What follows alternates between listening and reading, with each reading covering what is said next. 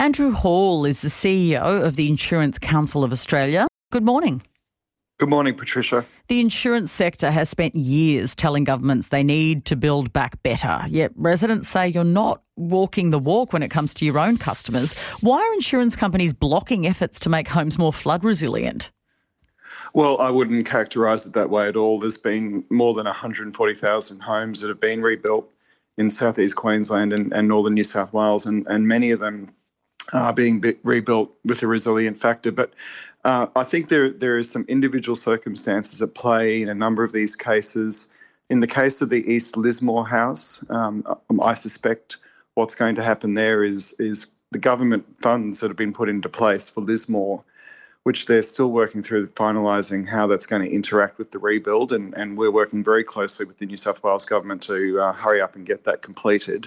I would say that the gap between the sum insured for the home and the money that will need to be spent on the resilient materials, that will come out of that grant. And that was why government in both southeast Queensland and in northern New South Wales set up those resilient home programs in the first place. You rejected the premise that you're saying that, you know, that's not the case. They are being built back resilient. But I picked up that you said many of them are being built. Shouldn't all of them be built in a resilient way? How can it not be absolute? Well, let's go back to how insurance works, and I think it's important context here. An insurance contract contracts the insurer to build like for like. We know, and we have said for years, that is one of the restrictions in resilient home building. The claims process, the build-back process is very highly regulated. Insurers follow the black letter of the law that they've been contracted with the customer. There are many insurers, and I've spoken to a number of them. The lady in that package referenced one of them that does do it.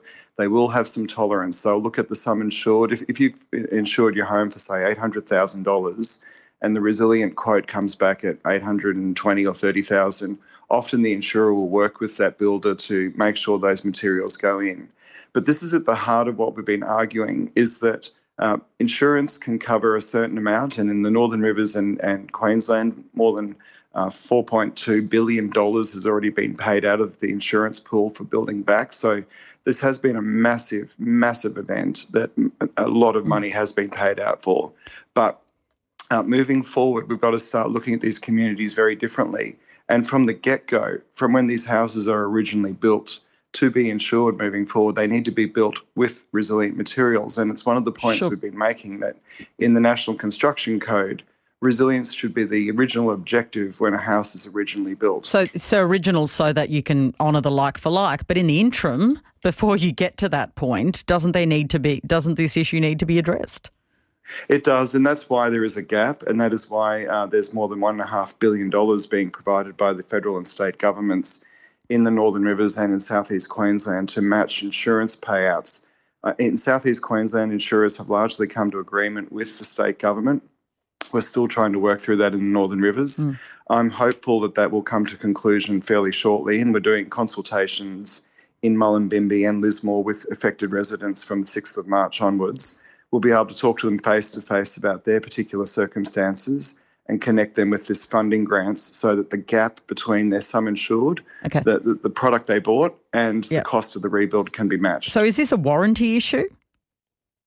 There is a warranty issue in the sense that if whoever does the rebuild carries the warranty, and when you've got two different builders coming in, so an insurer's builder and then a government builder, how do you combine the two? So what we've done in southeast Queensland is the insurers are taking on the warranty. So it is complex, and actually what's going to come out of southeast Queensland and Northern Rivers is a model that we can use across the country. So this has been a horrible process for people to go through. There's no two ways about it. Flood is a terrible event.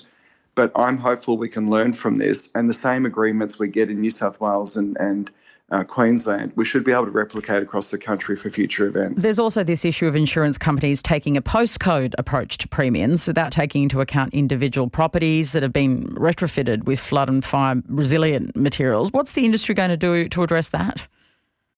Well, it all depends on on that particular insurer's appetite for a region. Some insurers have a lot of data about a region, and they will understand right down to household level, what the house is made of, where it's located.